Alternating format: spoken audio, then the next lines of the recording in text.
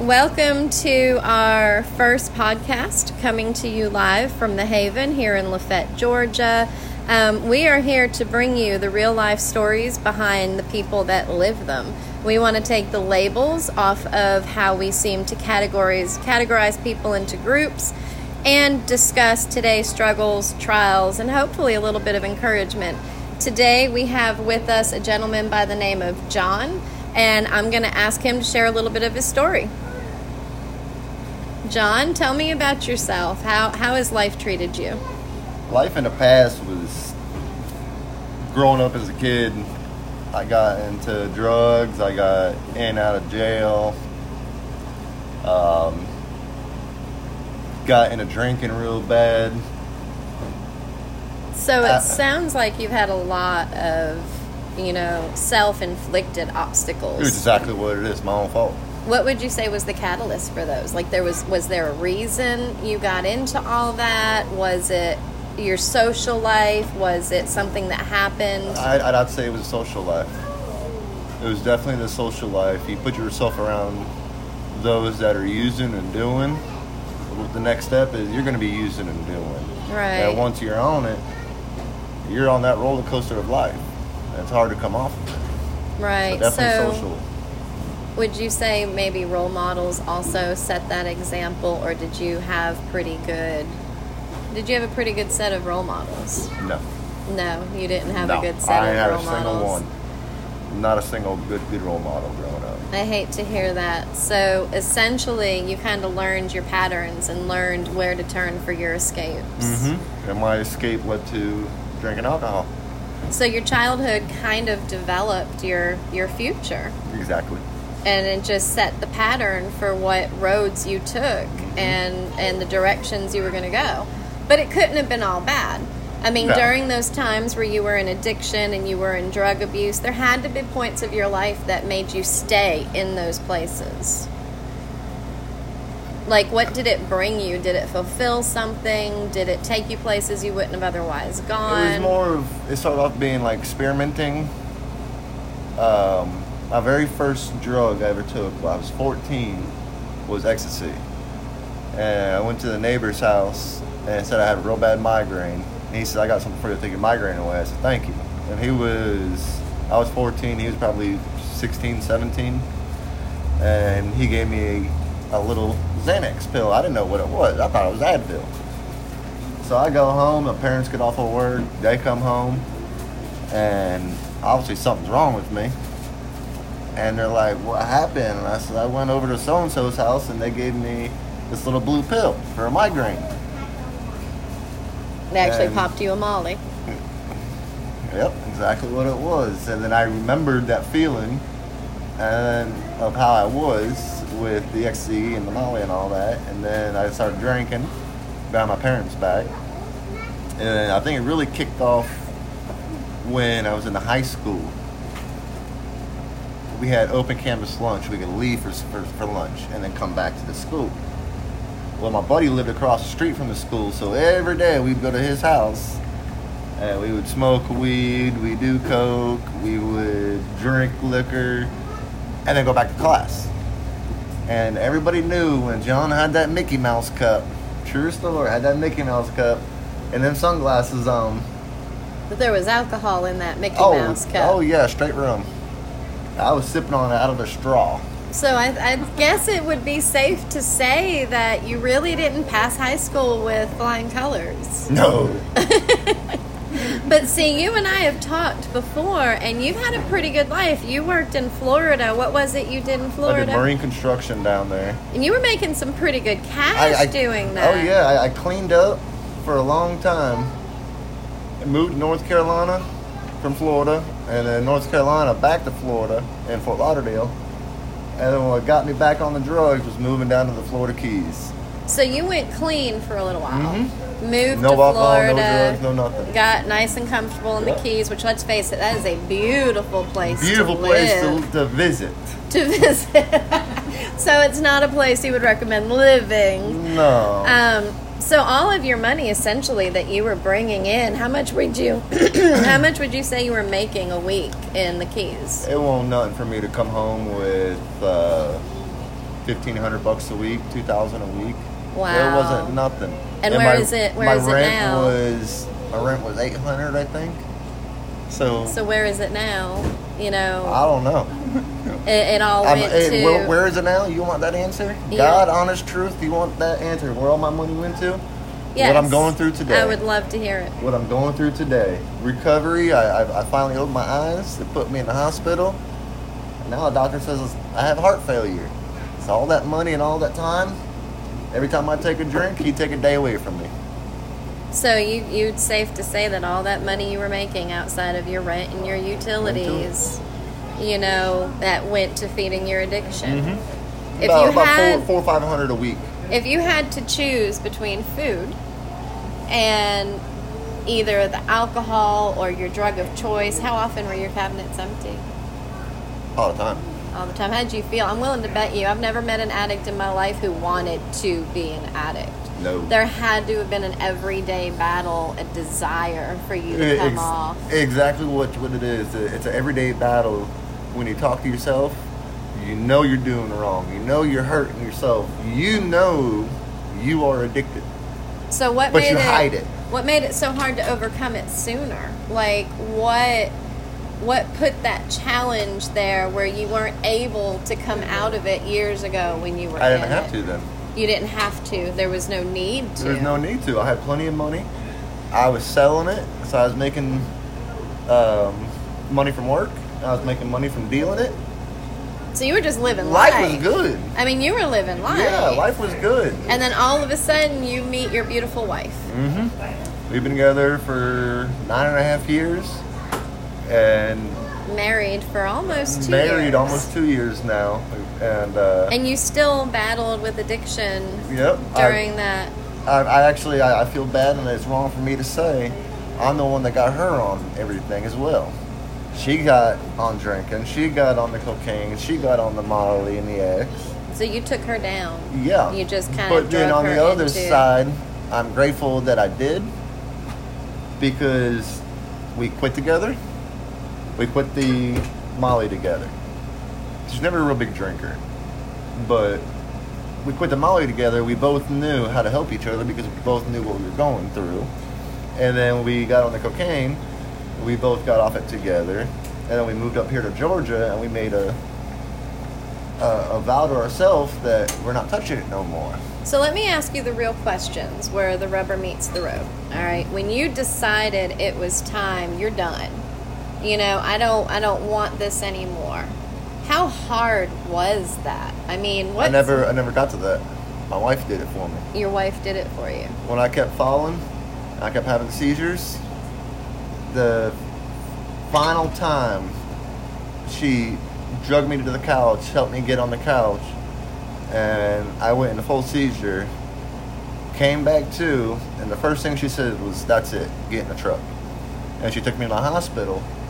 We didn't know what was going on, and that's when I found out I had the heart failure, and that's what I was in there for almost 2 weeks, and they detoxed me when I was in there. And when I got clear-headed with everything out of my system, that's when laying in a hospital bed with a hurt back, because the hospital bed ain't comfy. The food ain't all that good. So how much damage has your body taken through these years? I mean, how old are you? I'm 37.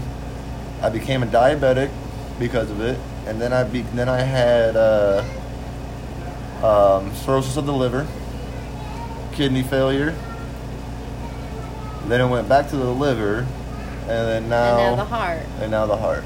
So this is where your regrets come in. Oh yeah. This is where you look at your children and you think, if I'd only done this sooner.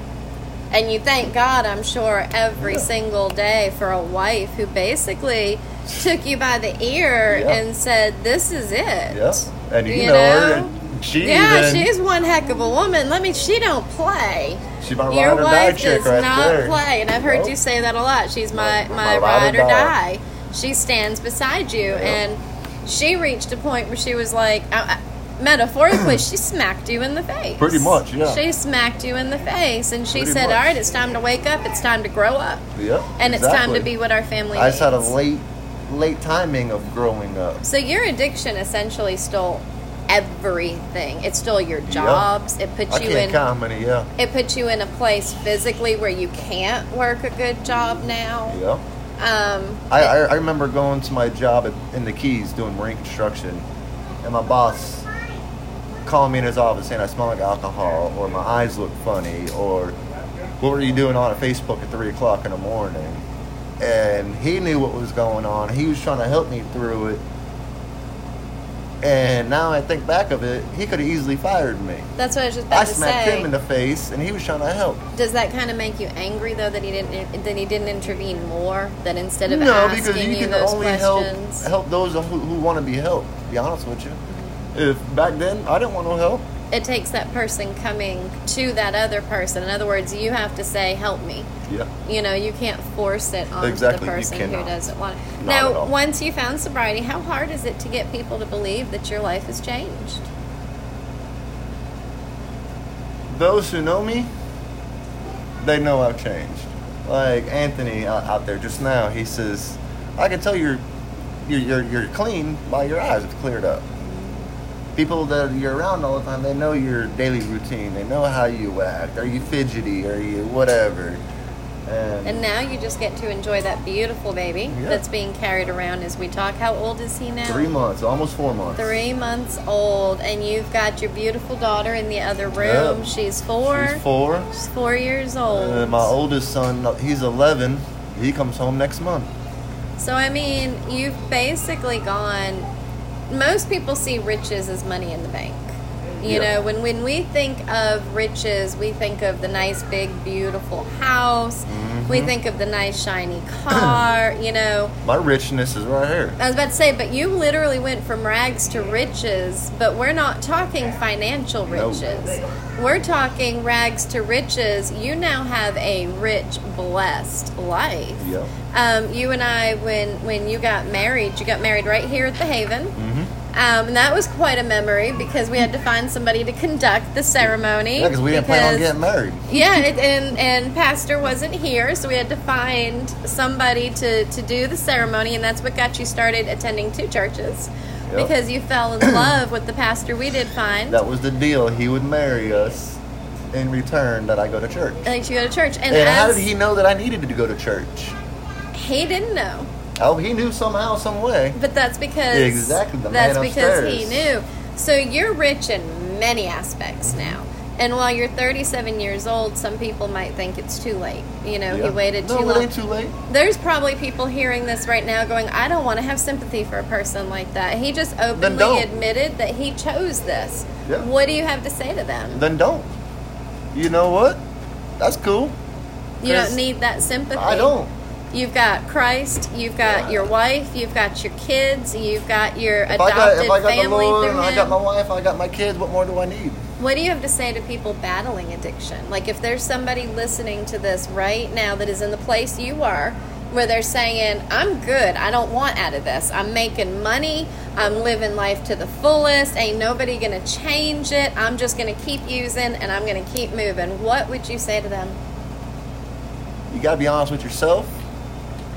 And you got to find one person that you trust and relieve the trust that you give in yourself over to them. But first of all, you have to step back, take a look, and say, maybe this isn't as good as I think it is. Yep, exactly. Well, we're fixing to turn this off. Do you have any parting words to whoever might be listening? It's our first podcast. We probably got nobody listening, but just in case, do you have any parting words for them? I ain't never been to church a day in my life until I met the Haven.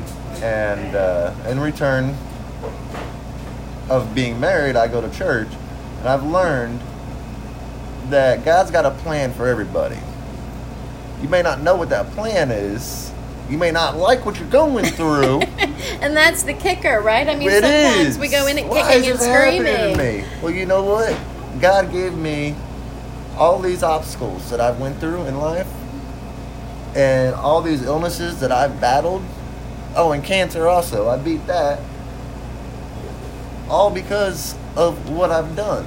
Just to shape you. Yeah. Shape me and to build me to who I am today and to reach out to those that want to be reached out to. And that's the key word, is they have to want. I mean, Capital letters. As we see here in the Haven, you know, you got people that come in here and they don't want that help.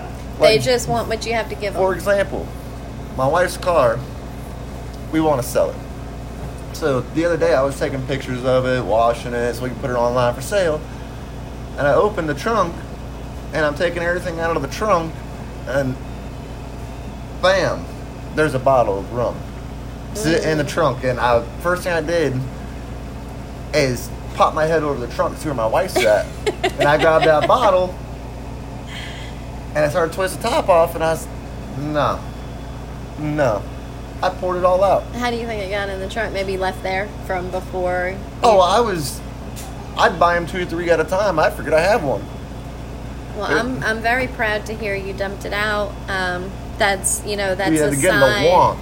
And I'm sure that was I hard. don't want to go down that road. I mean, but on the same hand, you probably wanted to twist that top and take a few swigs. Oh, yeah, I did. You know, and that's the thing is you overcoming an addiction, you can overcome it.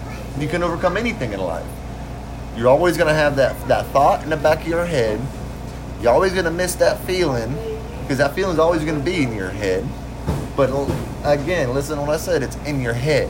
And see, you can control your mind. I think one of the things that I think we've brought out many times through this conversation that we had, and this is going to be the last little bit because we are running out of time, is coming out of addiction's hard.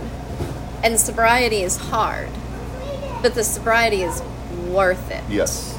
You know, if you're going to fight the battle and you're going to fight a fight, let's fight one that leads to a glorious end. Instead of something that's just going to keep dragging you further and further down. And the road's difficult, and a lot of people don't make it. Got them speed bumps for a reason. And a lot of people find sobriety and relapse. Yep. But hang in there. Yep. Right, hang in there, because eventually it's going to catch. Yes, eventually it's going to stick. I want to thank everybody for tuning in and listening to our little conversation here with John. And there's a lot more of the story that I'm sure John can tell. And maybe at a later point in time we'll revisit and see if he has anything additional he wants to share with everybody out there. If you'd like to help this ministry, we have a ministry here called The Haven Lafette, where we work with a lot of people through the obstacles you're going to hear about through our podcast. There are many ways to do that, and one of them is our Facebook page, The Haven-Lafette, and you can donate monetarily right through that page. I hope everybody has a beautiful day, and stay tuned for what's coming next. Yay!